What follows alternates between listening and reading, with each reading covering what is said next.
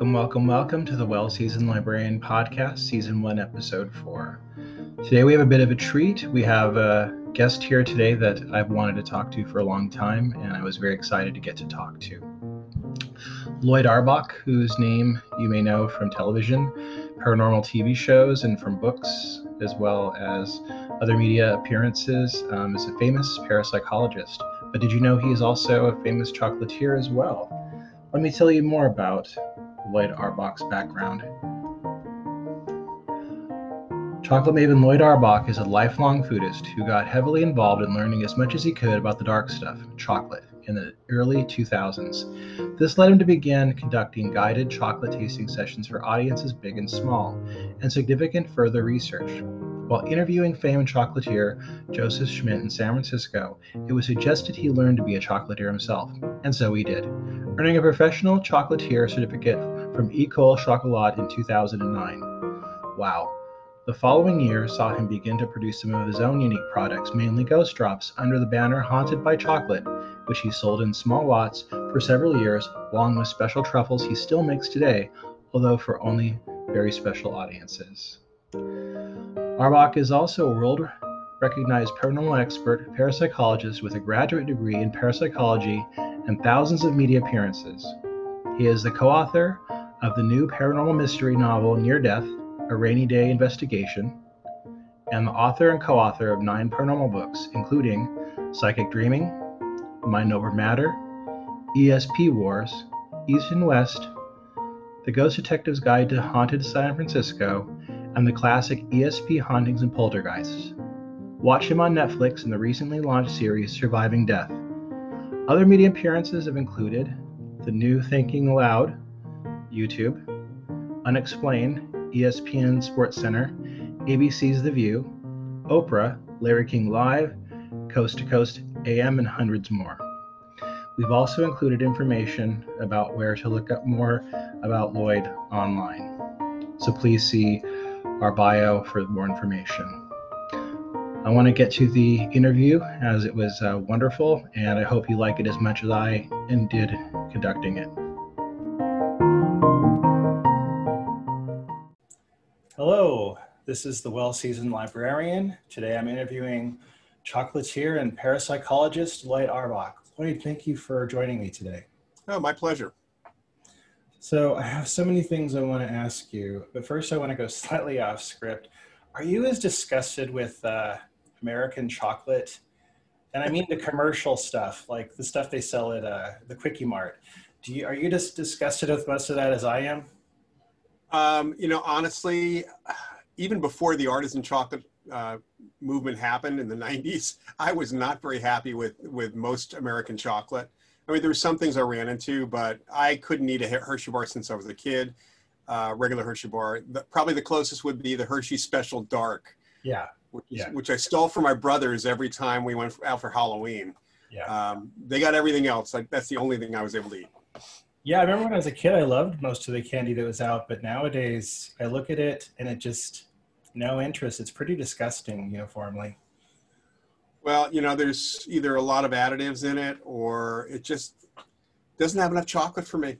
Yeah, it reminds me, I remember I was at a anthropological thing with military stuff, and they had the bars they would put in the sea rations that were like half paraffin. Well, you got to preserve things for the sea rations. Yeah.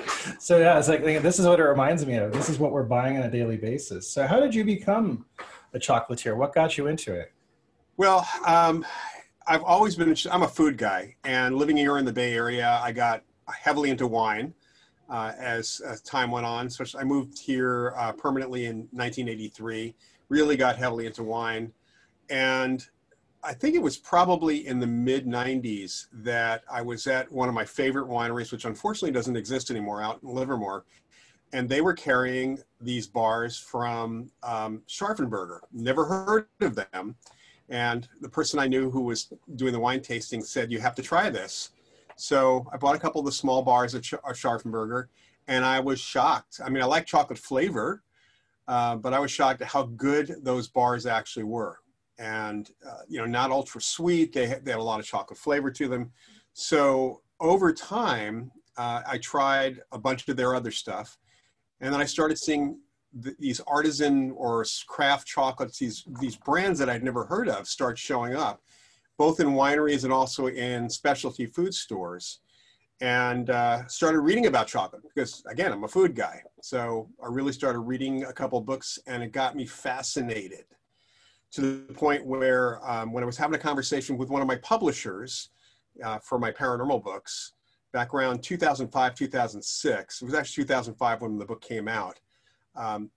She had me introduce her to a whole bunch of artisan chocolates that at a nearby store in Dallas that she knew of that had a whole wall of chocolate. And we did a tasting. And she said, you want to teach people how to do this? Maybe even write a book. So I started doing chocolate tastings. I did them both for friends, started doing them for other businesses. I actually did a couple for LexisNexis, who I've worked for. And eventually started interviewing chocolatiers and chocolate makers here in the Bay Area and elsewhere because I was thinking about writing a book. And one of them, Joseph Schmidt, who was a well-known chocolatier. I mean, Schmidt was and still is a legend in the chocolate world. He's the one who created the little half-egg, really big truffles years and years ago. And I was at his factory interviewing him, and we sat down at the end of my tour, and he said, you know, if you're going to do any writing about this, you really should learn how to make chocolate and chocolates yourself.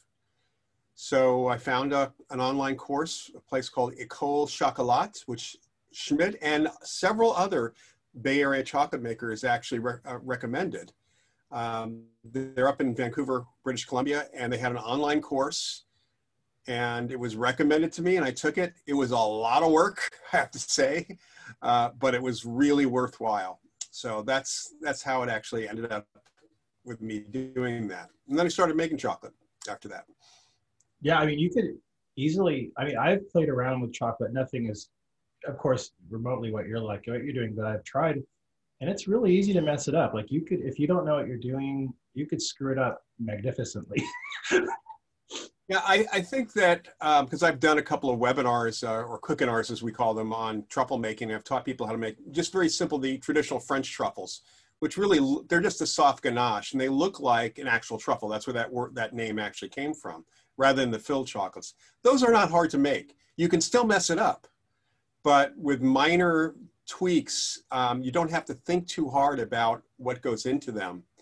And it's everything else, though. Tempering chocolate can get screwed up. Coating those truffles can get screwed up. Making filled chocolates is easy to screw up. So any of that is really easy. Now, I want to ask you, what is the difference between being a chocolatier and a chocolate maker? Like when you say, for instance, bean to bar, what does that mean? So I think that phrase actually was coined by some of the folks in the artisan craft chocolate world here in the US. But the idea is that they are importing, somebody who does bean to bar is importing cacao beans from various places around the world. They are typically going to take the cacao bean and crush it, winnow it, get rid of the shell, do a lot of work with it in terms of grinding. It's a process called conching, adding the sugar and anything else to it, and then eventually producing an actual bar. So chocolate makers produce hard, solid chocolates typically. So for example, Guittard Chocolate is a chocolate maker. They also have bars themselves. They do bean to bar, but they're best known for producing bulk chocolate for top-end restaurants and for bakeries, really good bakeries and places. That's what they've been known for. They supply chocolate to See's Candy, for example. Yeah. So they're chocolate makers. A chocolatier will take their chocolate. So I take the bulk chocolate and I produce confections or other bars. Maybe I blend it with other things, other kinds of chocolate. When I was producing my ghost drops, which are just some little discs with little ghost transfers on them, I used Guittard and a couple of other chocolate makers' chocolate to come up with a formulation that I felt tasted exactly what I wanted it to taste like. So a chocolatier, again, takes someone else's chocolate, a chocolate maker's chocolate, and does something with it. So what kind of work have you done as a chocolatier? Well, besides the guided chocolate tastings, which I continue to do when I can, I mean, I've had to put them aside for the pandemic, of course, although I have done a few virtual ones. I have, for a while I was producing, so from about 2010 to probably about a year or two ago, I was producing small lots of what I've called ghost drops. So my business is called Haunted by Chocolate. And I produce these discs, which are individually wrapped, so they're hand dropped. They actually have ghosts on them using a transfer sheet. So I use ghosts, and actually I was producing some that were spiced. So my pumpkin spice chocolates actually had little pumpkins on them. So I would use different patterns on them, but typically ghosts, and we would call them ghost drops. And then also I'd produce filled chocolates. So what people would call bonbons. So they're the coated truffles, essentially, hard shell in different shapes for that. I was selling them for a while. I didn't have the wherewithal to put everything all in to that, especially with doing the other work that I was doing. So that's kind of fallen by the wayside, although I still produce truffles and occasional salads for certain people that ask for them. So I'd like to hear more about these guided tasting sessions. How do they work? So think of a wine tasting, and this is really how I got started in doing anything with chocolate, is I'd been through enough wine tastings. Again, I'm a wine guy, so I've been to so many different wineries in the Bay Area and elsewhere, in fact, and thought that given the number of chocolates out there and the nuances of flavor between different chocolate makers or chocolatiers, and also where the beans come from. So if you think of with coffee, you've got the beans come from different parts of the world, and they all have a different flavor. With wine, depending on the kind of grape it is and where it comes from and where it grows, you know, a Cabernet from Napa will taste different than a Cabernet from Lodi if the grapes are grown in the different areas. So same thing with cacao beans. They have their own distinctive flavors. So the guided chocolate tastings are samples of chocolate, and I will go through different, depending on the group and what they actually like, perhaps I'll go through a different spread of countries with the same chocolate maker. So I might do a bar that's 100% made from beans from Madagascar, and one from Ecuador, and one from Panama, and so on. Or I might even do 5 bars or 5 tastes of the same bean from different chocolate makers, because how they produce it might actually have an impact on their flavor as well. And then there's also the level of cacao, going from, you know, anywhere, if we're doing with dark chocolate, it's anywhere from about 55 or 60% to 90 or even above, sometimes 90% of cacao in that. And part of that process is also, I like to call it edutainment, because it is fun. I talk a little bit about the history. I'll talk about the chocolate makers themselves. On occasion, I'll include my own chocolates, depending on who I'm doing this for, and explain the difference between a blend, kind of like a blended wine, and one that's 100% from a particular bean, because it helps to kind of try both of those things as well. And there's a, you know, a process. I actually have a little tasting sheet where they can take notes and keep track of everything. And it's really teaching them how to taste chocolate, which is very similar to how to taste wine, other than having to chew sometimes. Yeah, that sounds wonderful. I want to do that. I'm going to do that. I got to get my wife in on this. She's going to like this idea. Now, I want to ask you about the name that you mentioned, Haunted by Chocolate. Can you tell me more about that name? Sure. So when I was getting into chocolate, reading various books about it, I'm looking at people's websites, you know, some of the chocolate makers and chocolatiers' websites, and talking to the publisher who had actually given me the suggestion to really get into this and to teach people how to taste the chocolate.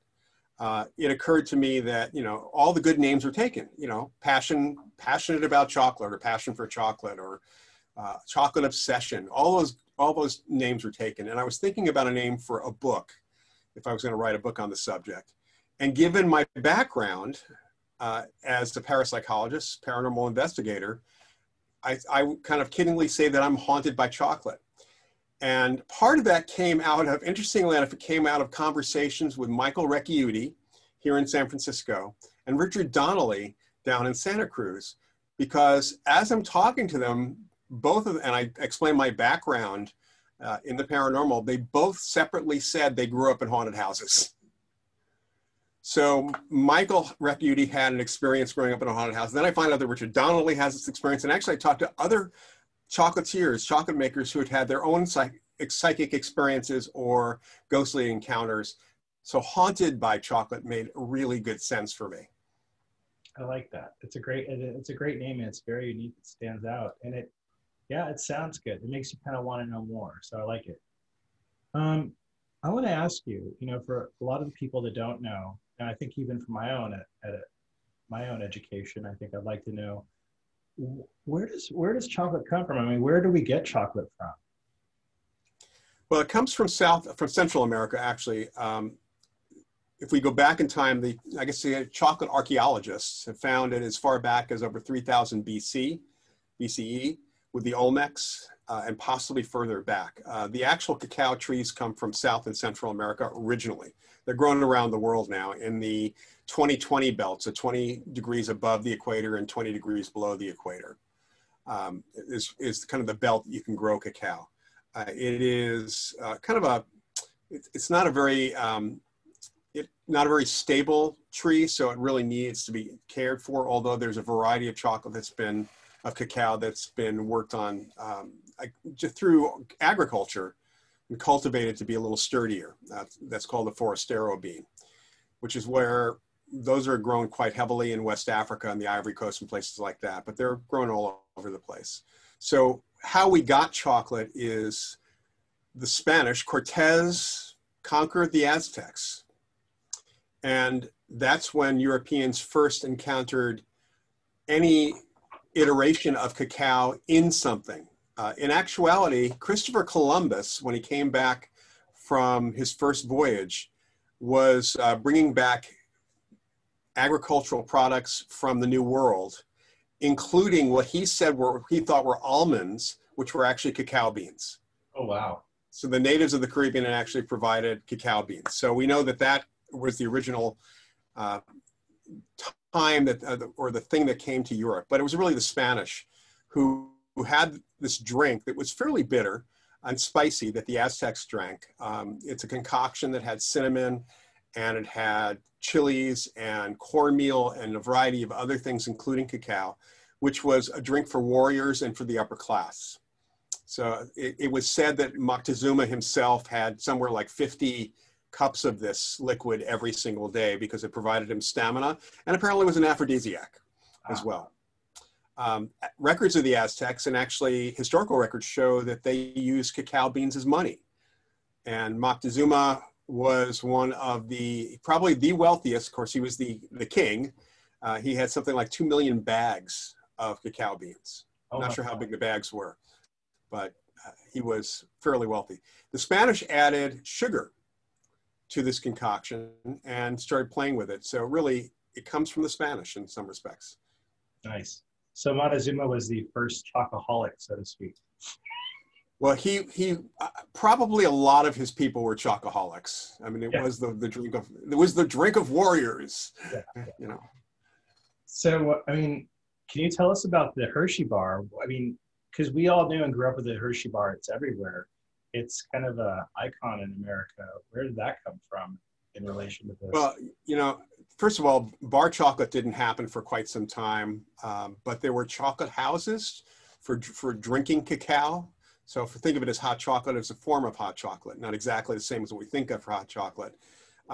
There were probably as many chocolate houses or cacao houses for drinking chocolate as there were coffee houses at one time in Europe. It was a major theme and trend that was going on there. Eventually, it was produced in bar form, and the problem was that it was very expensive. And Milton Hershey apparently encountered it at a World's Fair in the 1890s in the US, and decided that there had to be a way to get this confection out to the general populace. So as limited in terms of cacao or chocolate there is in a Hershey bar, it really is Milton Hershey who is responsible for the popularity of the chocolate bar in the United States. And can you tell us how do they go about, now when they get the chocolate, how do they make it? So again, you can, and actually someone can do this.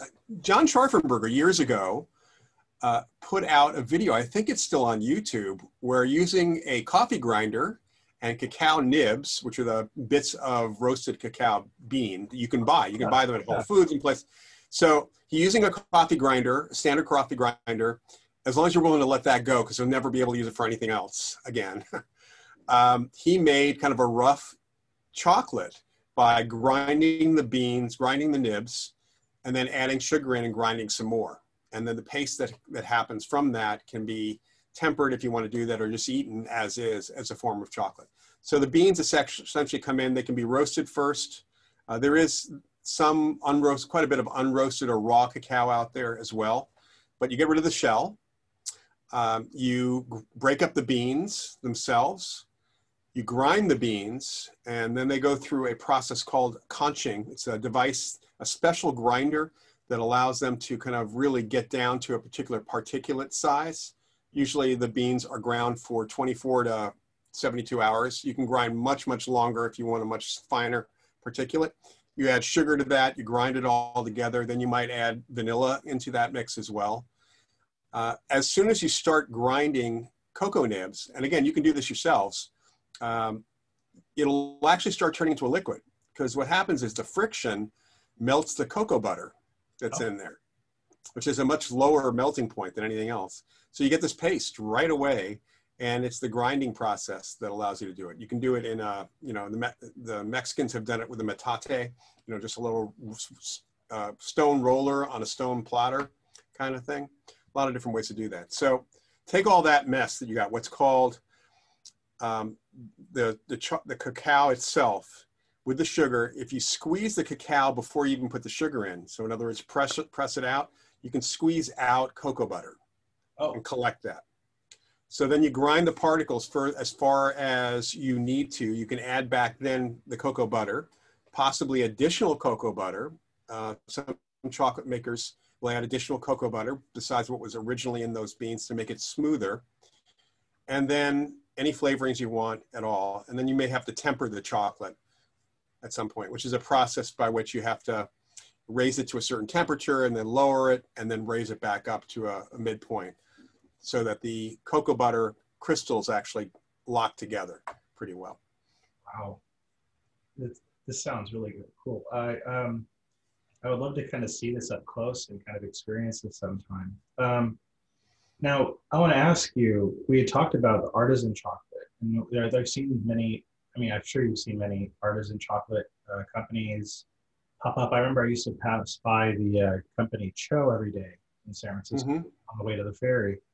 Can you tell us how the artisan chocolate movement kind of took off in the United States? Yeah, apparently it was really John Strauffenberger's inception idea for this. Of course, he was a big champagne guy, big wine guy, and he wanted to move into something else. And he met someone named Robert Steinberg, who was a chef. Steinberg had been to some of the really good chocolate houses in France. And in their discussion, they were determining that they should be able to replicate some of these really excellent chocolates here in the States. There really wasn't much in terms of bean to bar or even production of really, really good chocolate here in the States. This is back in around 1990, around the very early 90s. So they started, Scharfenberg put money up, and with Steinberg's help, they created Scharfenberger chocolate in Berkeley, California. They started selling to various places. I think their big break might have come when they sold to Trader Joe's. Oh, yeah. For quite some time, there were several varieties of Scharfenberger chocolate available, but Trader Joe's at the fancy food show every year, people are always, who are introducing new products, are always looking for the Trader Joe's rep, because Trader Joe's buys like everything, all the entire production for the year. And that's how a lot of companies actually get started, and then they stop selling to Trader Joe's because now they have their name established. Yeah. Which is why we go to Trader Joe's and things disappear every so often. You got to grasp Yeah, so that probably, I'm guessing, I don't know for a fact that was how that happened, but just the pattern of things with Trader Joe's makes perfect sense. Then they also sold to wineries. Scharfenberger had an inn with a lot of wineries. So people like myself were encountering their chocolate in the wineries, and it wasn't just people who consumed, it was people who who were so impressed by this, they wanted to start their own companies or start their own production. So I really see, while there have been many chocolatiers out there for years, the chocolate makers, the artisan chocolate makers, they owe their debt to Scharfenberger itself for that. Now, Scharfenberger is currently owned by Hershey, was bought by Hershey a number of years ago. Robert Steinberg actually had a degenerative blood disorder, which was terminal. And the agreement that he was going to basically stay with the company as long as he could. And when they sold to Hershey, part of the agreement apparently was as long as he was alive, they would keep the Berkeley factory going. In the meantime, Steinberg helped them set up their main plant in Illinois and taught all the chocolate makers there everything they needed to know to continue to make Scharfenberger chocolate exactly the same way they were making it in Berkeley. So I at one point I was doing a tasting and I had a bar from the Berkeley plant and one from Illinois of the same type of chocolate, and you could not tell the difference because they were exactly the same. Same recipe, same beans, the whole bit, same ingredients. Hershey actually has an artisan chocolate arm that they decided to start. They bought Dagoba chocolate up in Oregon, which is an organic chocolate company. They bought, I love their stuff. Excuse me? I love their stuff. Yeah, Dagoba is great. And they, Hershey has been hands off. I mean, for Dagoba, they're their own thing. They bought Joseph Schmidt's company. And apparently either the sales were different or he just wanted to retire. So he's been a consultant to Hershey and to other companies from what I understand. And again, they bought Scharfenberger. So, Scharfenberger chocolate is great, even though it is owned by Hershey. Now, we touched on this in the beginning, but what would you say the difference is between commercial chocolate, i.e. the stuff we see everywhere in the stores, etc., and the artisan produced chocolate? What's the difference between it fundamentally? Well, there's a couple of differences. One is the content of the cacao. And of course, some of the the really big producers are producing chocolate with high cacao content.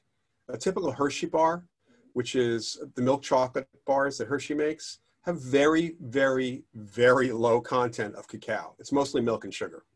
Yeah. So it's basically chocolate flavored milk and sugar. There is cacao in there, but it's mostly that.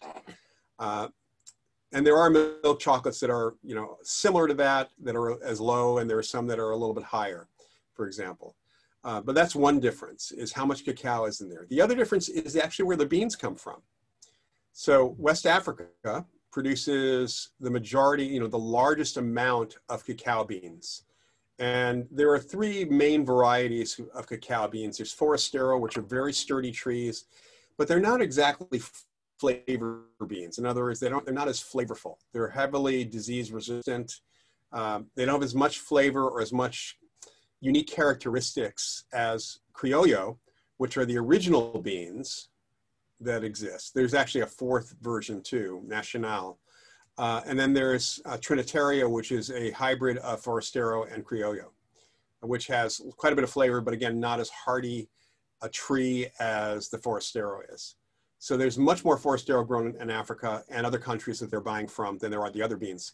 And I think that in general, while some countries in Africa have produced exceptional chocolate because they've taken care with the beans, Ghana, for example, produces great chocolate. And Cho, that you mentioned earlier, has one bar that uses beans from Ghana. Generally, the beans are not exactly the highest quality. So, they're trying to keep their price low, so they're not buying the most expensive beans as well. They might also add other additives in there. I mean, I've seen chocolate bars that don't have, some bars have vanilla and some have vanillin.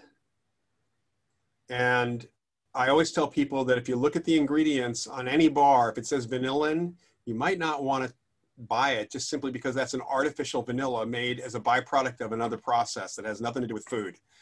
So not all chocolate needs vanilla, but I would make sure it's vanilla and not vanillin. Yeah. So we see different types of chocolate in the stores. Of course, the ubiquitous milk, dark milk, semi-sweet, bittersweet, and of course, white chocolate, which I think is controversial. What is your opinion on the different categories? Do you have a favorite among them? Well, I have a preference for dark chocolate in general, but I do like dark milk too. Dark milk's a relatively new category for people. Milk chocolate means that there's milk in it. I mean, that's really the difference between milk and dark is there's milk in milk chocolate. There's no milk in dark chocolate.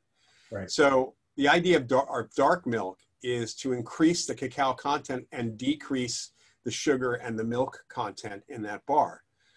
So I've had bars that are as high as 65% cacao with regular milk, the milk product that you typically use.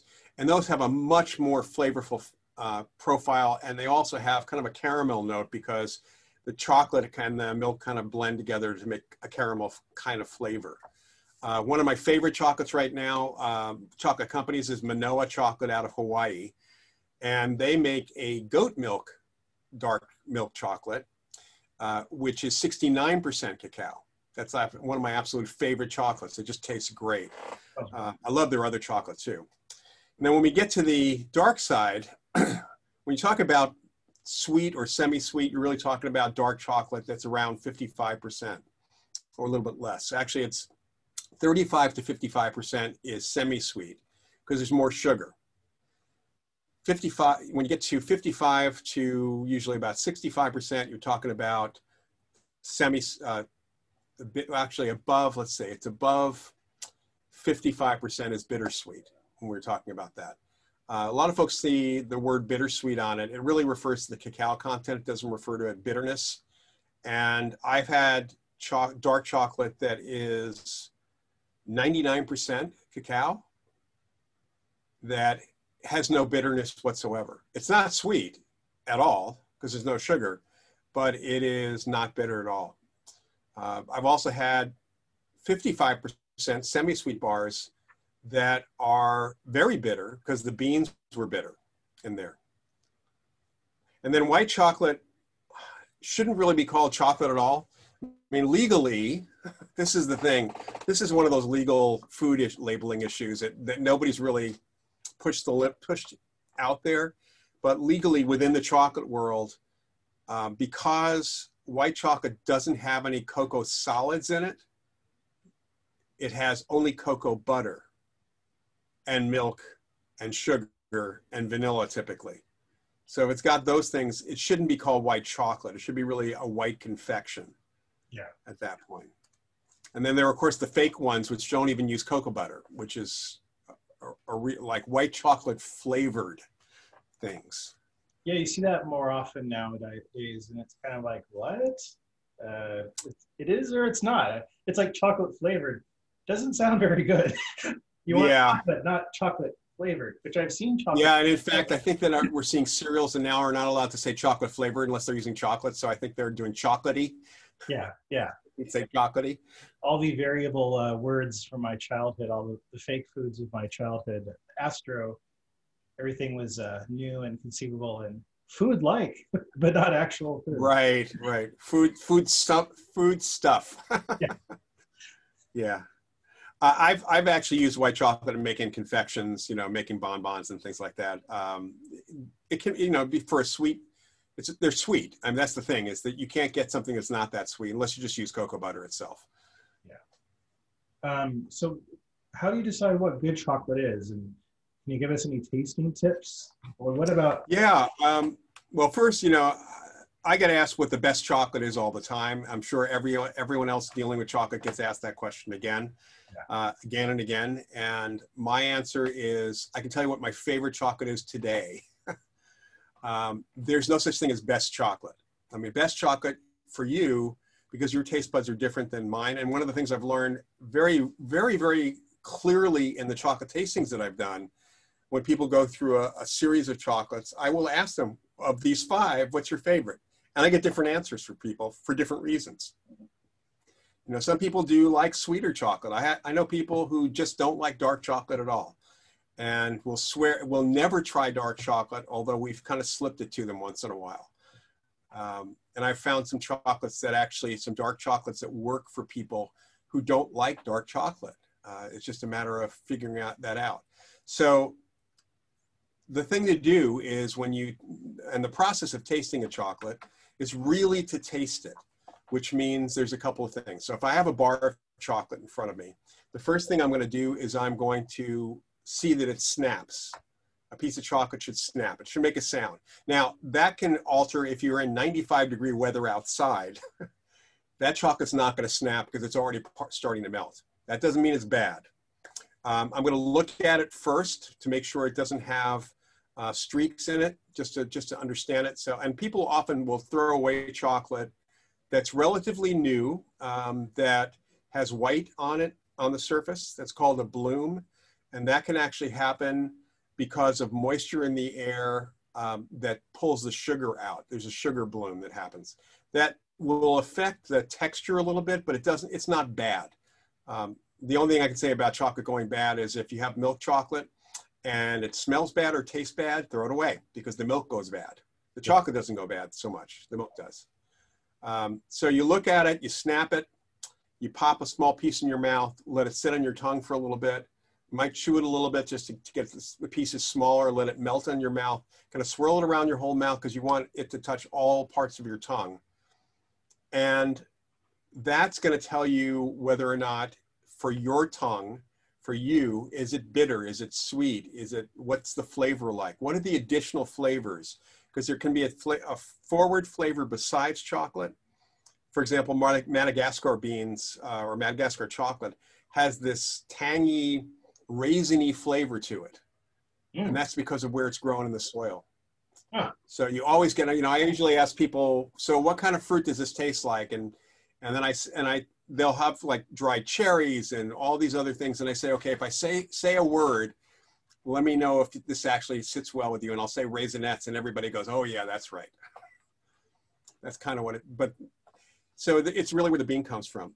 In this whole process, I will also have smelled the chocolate too, to make sure it smells like chocolate. Unless of course it's got spices in it, in which case it's going to smell like the spice in the chocolate for that as well. But I've seen a lot more of the spiced chocolates recently, and I really love it. So, you really just have to try a bunch of different things. And what I usually tell my friends and tell everybody is try chocolates until you find one you really like, or find several. And you're going to find several you really like. Be prepared to spend a little money. These are not $1 chocolate bars. These are, they're going to be $4 to $10 a bar. I mean, I've spent on a regular, 3-ounce or even a 2.5-ounce chocolate bar, I spent $12. Yeah. Because I wanted to try that bar. And it's like wine. There's heavier production. I recommend a couple of companies to start with that people can find everywhere. Like if you can find the bars that Guittard makes, definitely buy the Guittard bars. Because they're one of the best companies in the country consistently that make, I think because they produce so much, they import so much in terms of beans, their bars are lower cost for the average consumer. Divine makes some really great chocolate too. Their 70% bar is wonderful. Again, lower price because they're such a large company that was started with the help of the woman who owned the body shop. She actually started it with Farmers Cooperative in Ghana. Oh, wow. They're part owners of the company, which is great. Huh. So, there's this thing called fair trade. And I know a lot of people look for fair trade labels, but fair trade costs quite a bit of money. And I've known companies that have said, I know one chocolate maker who said to me, we're not going fair trade because I'd rather give the money to the farmers. And he actually pays the farmers more money than typical fair trade companies would for that reason, because he saved the money on one end and he gave it to them instead. Oh, thanks for clearing that up, because I think a lot of us see that we don't really always know what it means when we see that. Yeah, I mean, technically they're paying a little bit more than the distributors normally would pay, but it's not enough. In some countries, it's enough to make a difference, but in general, when we think about making a living, it's really not enough. Yeah. One of the great things about a lot of these artisan chocolate makers is they make direct deals with the farmers and they take care of the farmers. In fact, Art Pollard from Amano Chocolate, which is out of Utah, he actually goes and he's made deals directly with the farmers, guaranteeing them a certain level of income for 10 years because he wants to lock up. He likes the beans. He wants to lock them up for 10 years. He's paying them like 5 times or more what they would get from fair trade. Oh.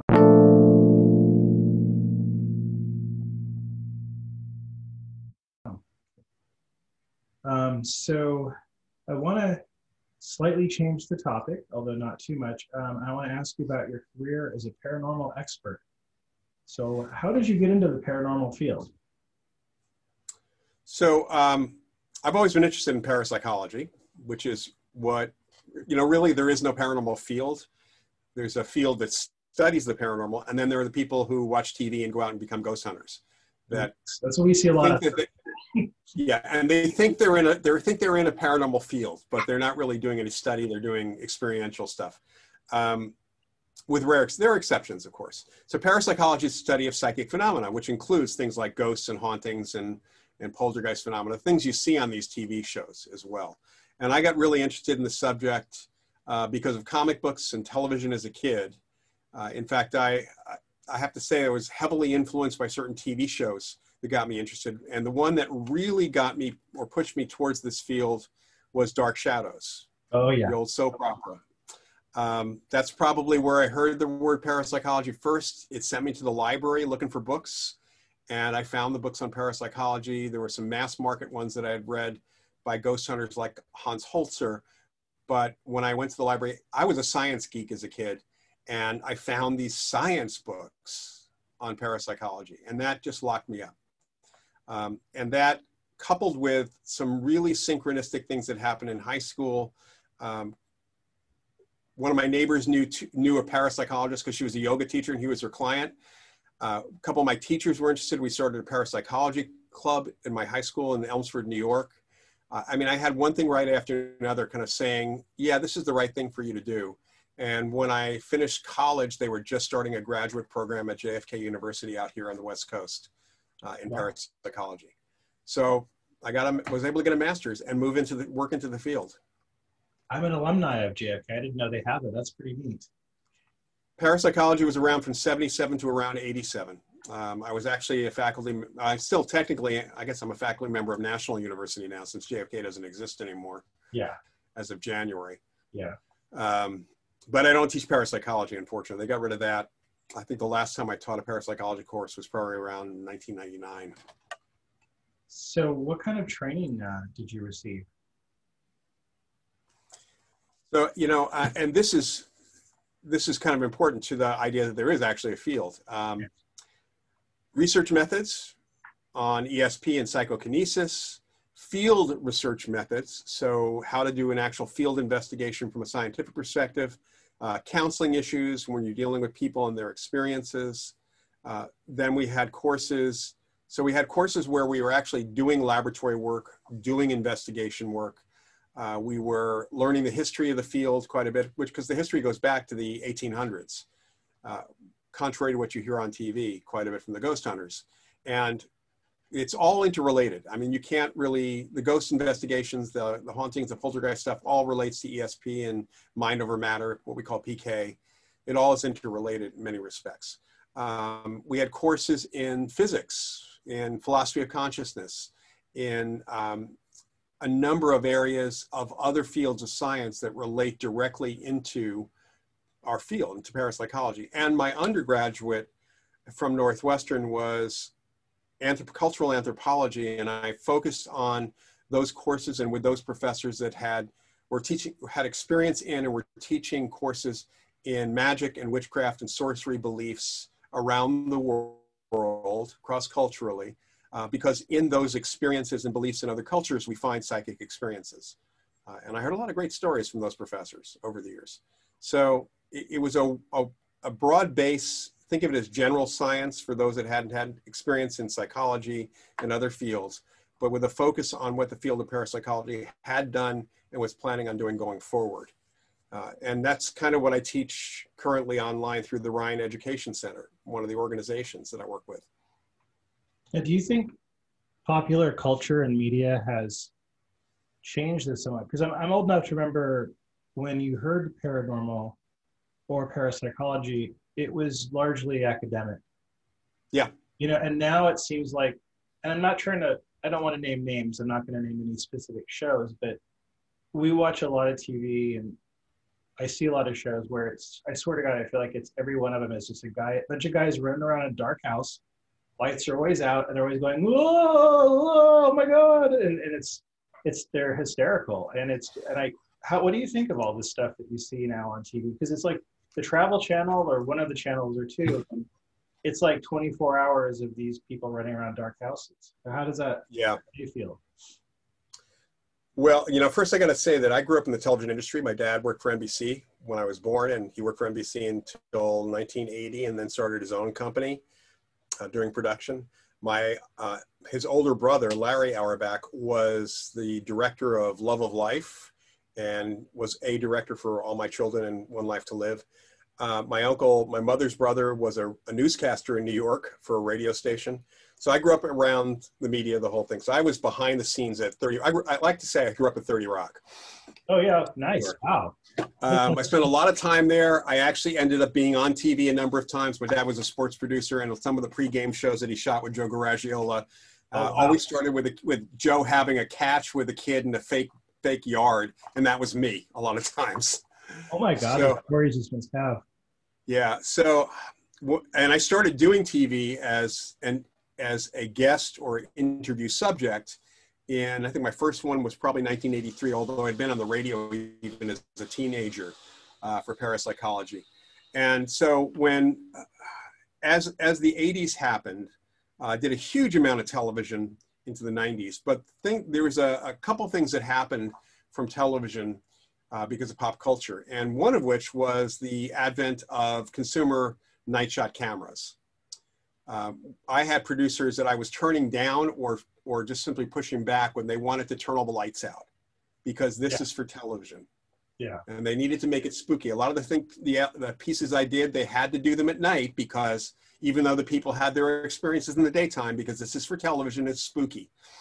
We're trying to make it spooky. So when the show started up, they were really directed at two things: the people themselves and their reactions and their interplay. So Ghost Hunters, for example, was not about the paranormal when it first started. I mean, the whole idea of Ghost Hunters was a bunch of guys, including a couple of guys who worked for Roto-Rooter, who were going out as amateur ghost hunters, and how they interacted with each other and interacted with supposed phenomena. That's what the show was about. Secondarily, it was about the phenomena. So these shows are not, they're not conceived by people who know what they're doing. You can have 30 years experience doing a bad investigation technique and not learn anything from it. Yeah. And so when I see some of these guys saying, I've been doing this for decades, it's like, yeah, but you've been doing it wrong for decades. Yeah. And honestly, I don't think that if they've been doing it for decades, they were doing it in the dark before night shot camera, or until they got their hands on one, because you really can't do that. Most of them had never heard of BVP until the TV shows started. Yeah, so, because I heard of them years, but I don't think it was used in the popular parlance. But now it's dropped all the time, right? Yeah. I mean, EVP, electronic voice phenomena, was done experimentally as far back as the 40s, and even before technically. And it's just something that they can show and do on TV. I mean, the producers are the ones who are actually running the show. The producers tell them it's not scripted, because it's reality TV is unscripted. That's how they can get away with not paying writers. But the producer will tell them often what to do. And I've been on some shows, I've even been in a couple of those shows, the paranormal TV investigation TV shows. And even on news shows, they'll tell me, if I'm doing a news piece in a place, they'll say, hey, can you go walk back in slower this time? Can you say what you just said, but say it shorter? Can you say it longer? Can you say it this way? And I've actually said no a lot of times. I got cut out of an Unsolved Mysteries segment back in the 80s because I refused to go the direction the director wanted to do with the episode, something I didn't know until I got there. He wanted to make it demonic, even though the people who had the experience didn't feel it was evil or bad or demonic. That's what he wanted to do. And I refused to say anything other than what my actual opinion was. So they cut me out. Yeah, I mean, because I feel like they are, there's a lot of jargon thrown around, and there seems to be a kind of nod towards parapsychology, but yet they want. I feel like oftentimes the language is kind of sloppy, and they'll just say things, and oftentimes they're not even explaining it.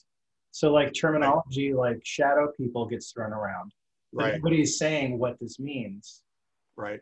And they'll use different terms for what they're experiencing, but it's confusing because I feel, isn't there like different types of entities that you experience in a paranormal investigation? So it's not all just one paintbrush with everything, right? No, it's not one paintbrush. We have different phenomena that we're dealing with. I think that when we talk about different entities, we're really talking about apparitions or ghosts of people who passed away. And that's different from what you hear on TV. They talk about residual hauntings. Yeah. And that's a real thing. And we use the term, just to use the term haunting or place memory, that it seems like there's a recording of people from the past. But those people could still be alive because the recording was actually made when they were alive. Not when they, they don't have to be dead. Just like a movie is made when people are alive, even though 50 years later and all those people are dead, you can still watch the movie. That's a good point, yeah. Yeah, so when we talk about apparitions, what they love to call intelligent hauntings, I don't know about you, but I don't think that every human being's intelligent. So we tend to use conscious entities. And I've been saying for a long time, ghosts are people too. I'm not the first one to say it. They may be dead people, but they still are people. And when we talk about different experiences of the entities or experiences of those apparitions, that could be visual. That could be fuzzy because your visual that you're getting is not clear. It could be shadowy because, again, the picture's so out of focus it looks like a shadow. That's about you. That's not about them. So we have to consider the perception of the activity as possibly the same thing, even though it comes through in different ways, in many different ways. So that's a way that we look at it. And really, there's very little in the way of parapsychology in any of the shows. In fact, Ghost Hunters made a point of not involving parapsychologists at all. And as much as Steve Gonzalez, who was one of the original guys and came back to the show years later, he actually knows something about parapsychology. Yeah. It's been years, but I had conversations with him, never got a chance to talk about it. Not once. And one of the main guys on Ghost Hunters at a conference I was on a panel with them and the guys from Paranormal State.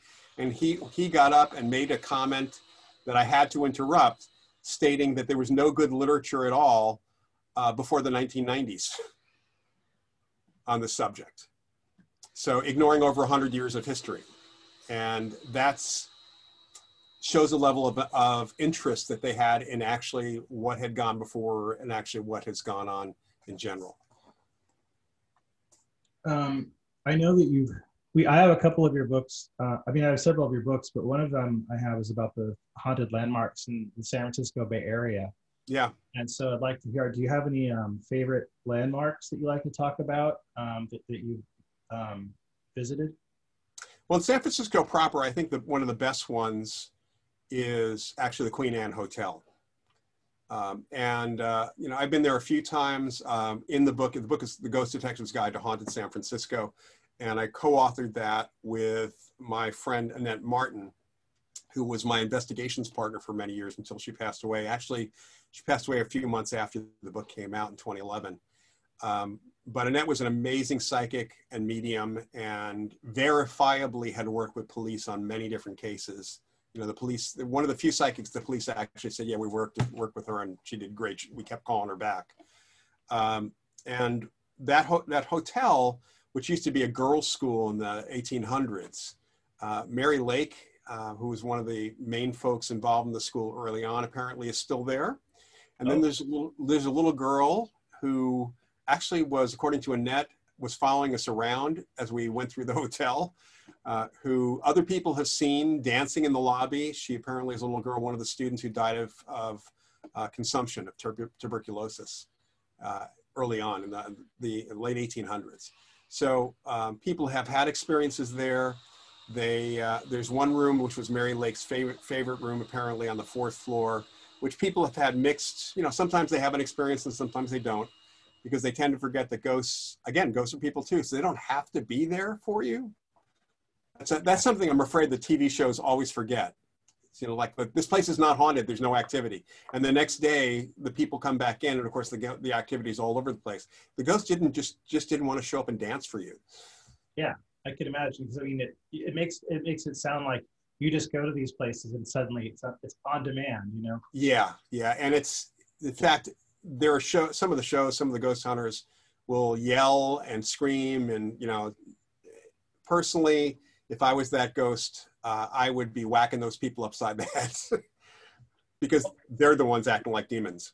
I have a friend who's he works in paranormal research, and he said that he is the opinion that they may make it worse if there's any kind of issue going on with angry spirits or anything like that. They could make things worse by they're creating like a antagonistic atmosphere. Right, and they're kind of leaving that. They may not make it worse as far if there is actually an entity there, a ghost there. That ghost is probably going to relate the same way to the family that lives there or the people that work there that they did before. Although they might be pissed off that you called in those ghost hunters. But the atmosphere itself, you know, I guess you could say the walls feel bad now because you brought this angry energy into the house. So, you know, there is that element.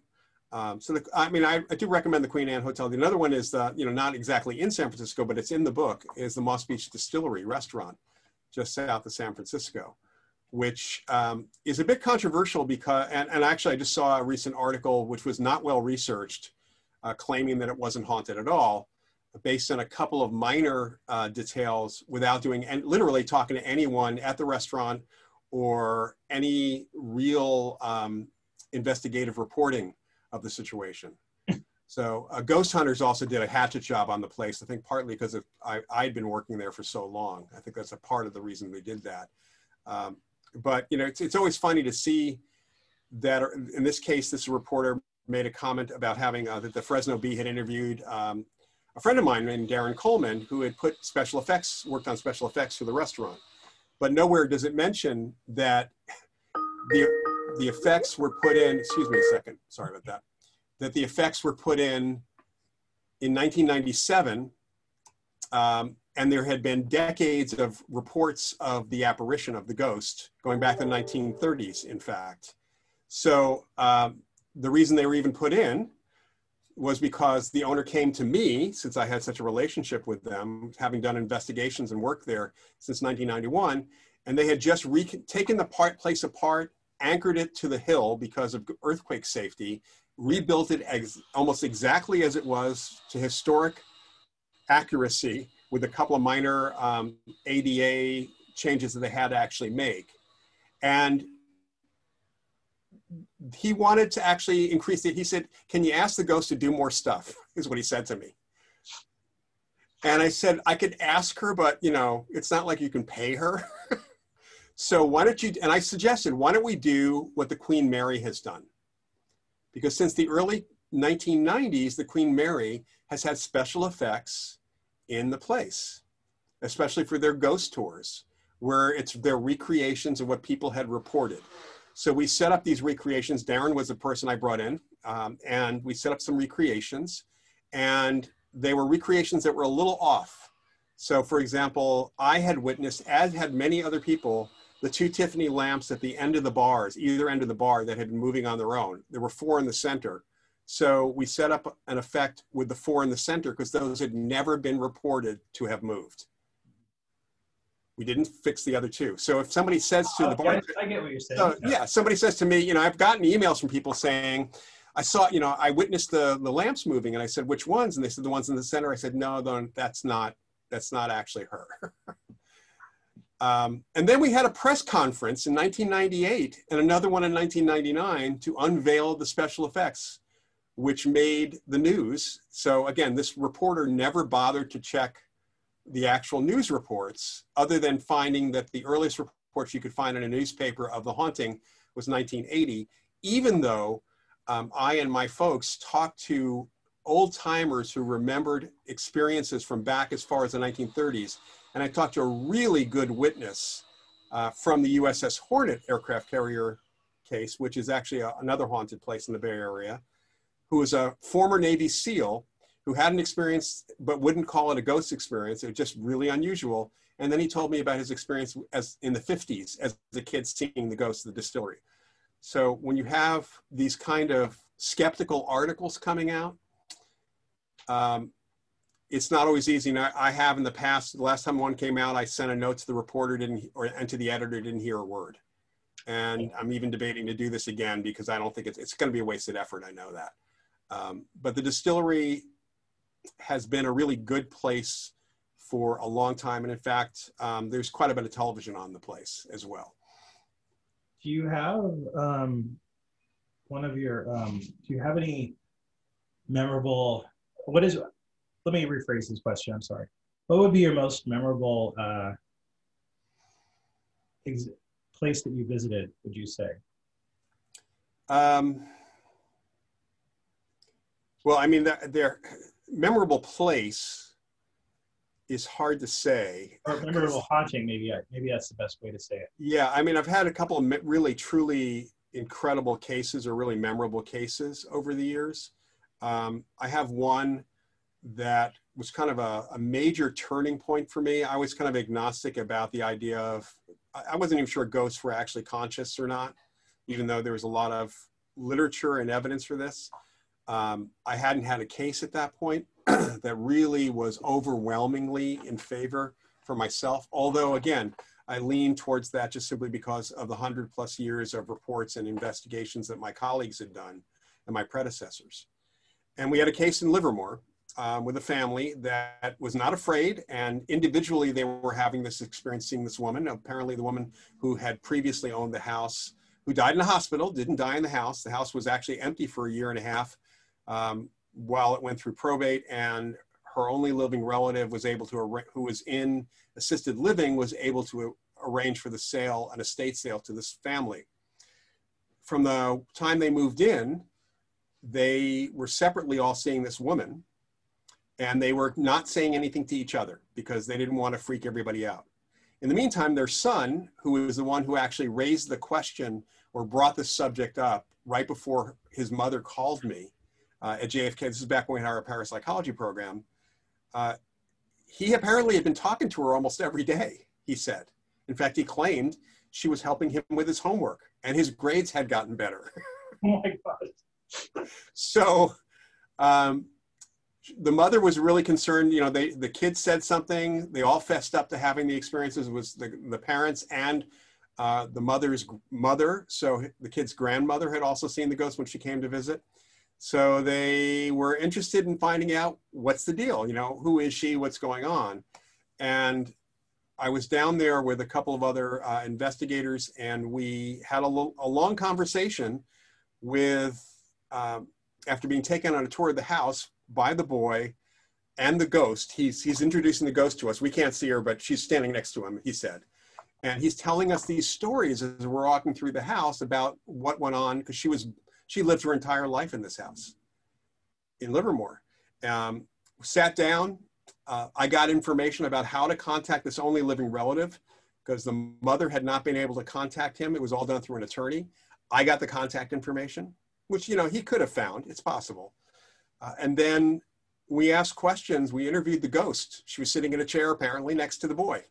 Oh, wow. He was acting like he was like a translator. And it was just a really surreal experience that provided so much information that I was able to verify after talking to the only living relative. There were family stories that were not written down anywhere, that this guy actually, I would start telling a story, he would finish it. So that bit of information was incredible. And then on top of everything else, I said, so she have any questions for us? And apparently this was around not too long after Ghostbusters came out. And I think Chris he himself was worried about us kind of blasting her out of existence. Oh no, yeah. So the first question was, do you have blasters like in Ghostbusters? And I think it really came from him. And we kind of kidded about that. And then there was a question for each of us that related directly to an irrelevant conversation, not even relevant whatsoever to the case, that we had on the 40-minute drive from Orinda down to Livermore in my car. Oh my God. And so the options here are, they bug my car, but there was no motivation. They didn't want publicity. The kid was psychic and he was reading our minds, which is always a possibility, but didn't seem like it, or something else. And I said, well, how does Lois know to ask us these questions? And he looked very sheepish and said, well, she was afraid you guys might blast her. So she got to the university and got in your car and rode down with you and listened in on your conversation. So you put all this stuff together and there's really not a good conclusion you can come to other than Lois was real. I've written this up. This is a chapter in a book called Surviving Death by Leslie Kean, Kean, which is about the evidence for life after death. There's actually a Netflix series based on the book, although this case doesn't make the book, make the series. It's in the book. So that was an 85 case that really is more than memorable for me. Well, thank you very much for coming here and talking to me about chocolate and the paranormal. I really have had a wonderful conversation with you. I really want to thank you for being here. Oh, you're welcome. It's my two favorite topics. Thank you very much.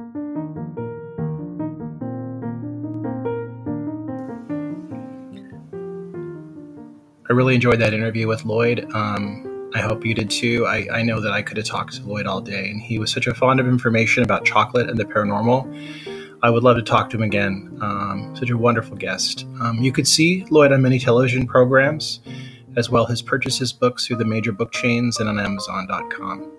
Also, don't forget independent booksellers when you do your book shopping as well.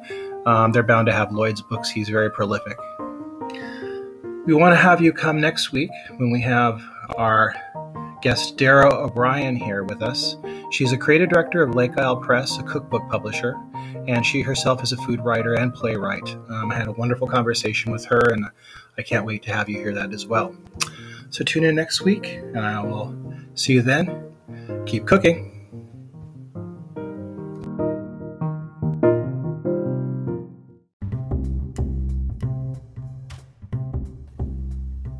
This podcast is supported by funds from our sponsors and donations from our listeners. If you wish to donate, simply go to the donation box on the website and click to add money. We appreciate any funds. Thank you.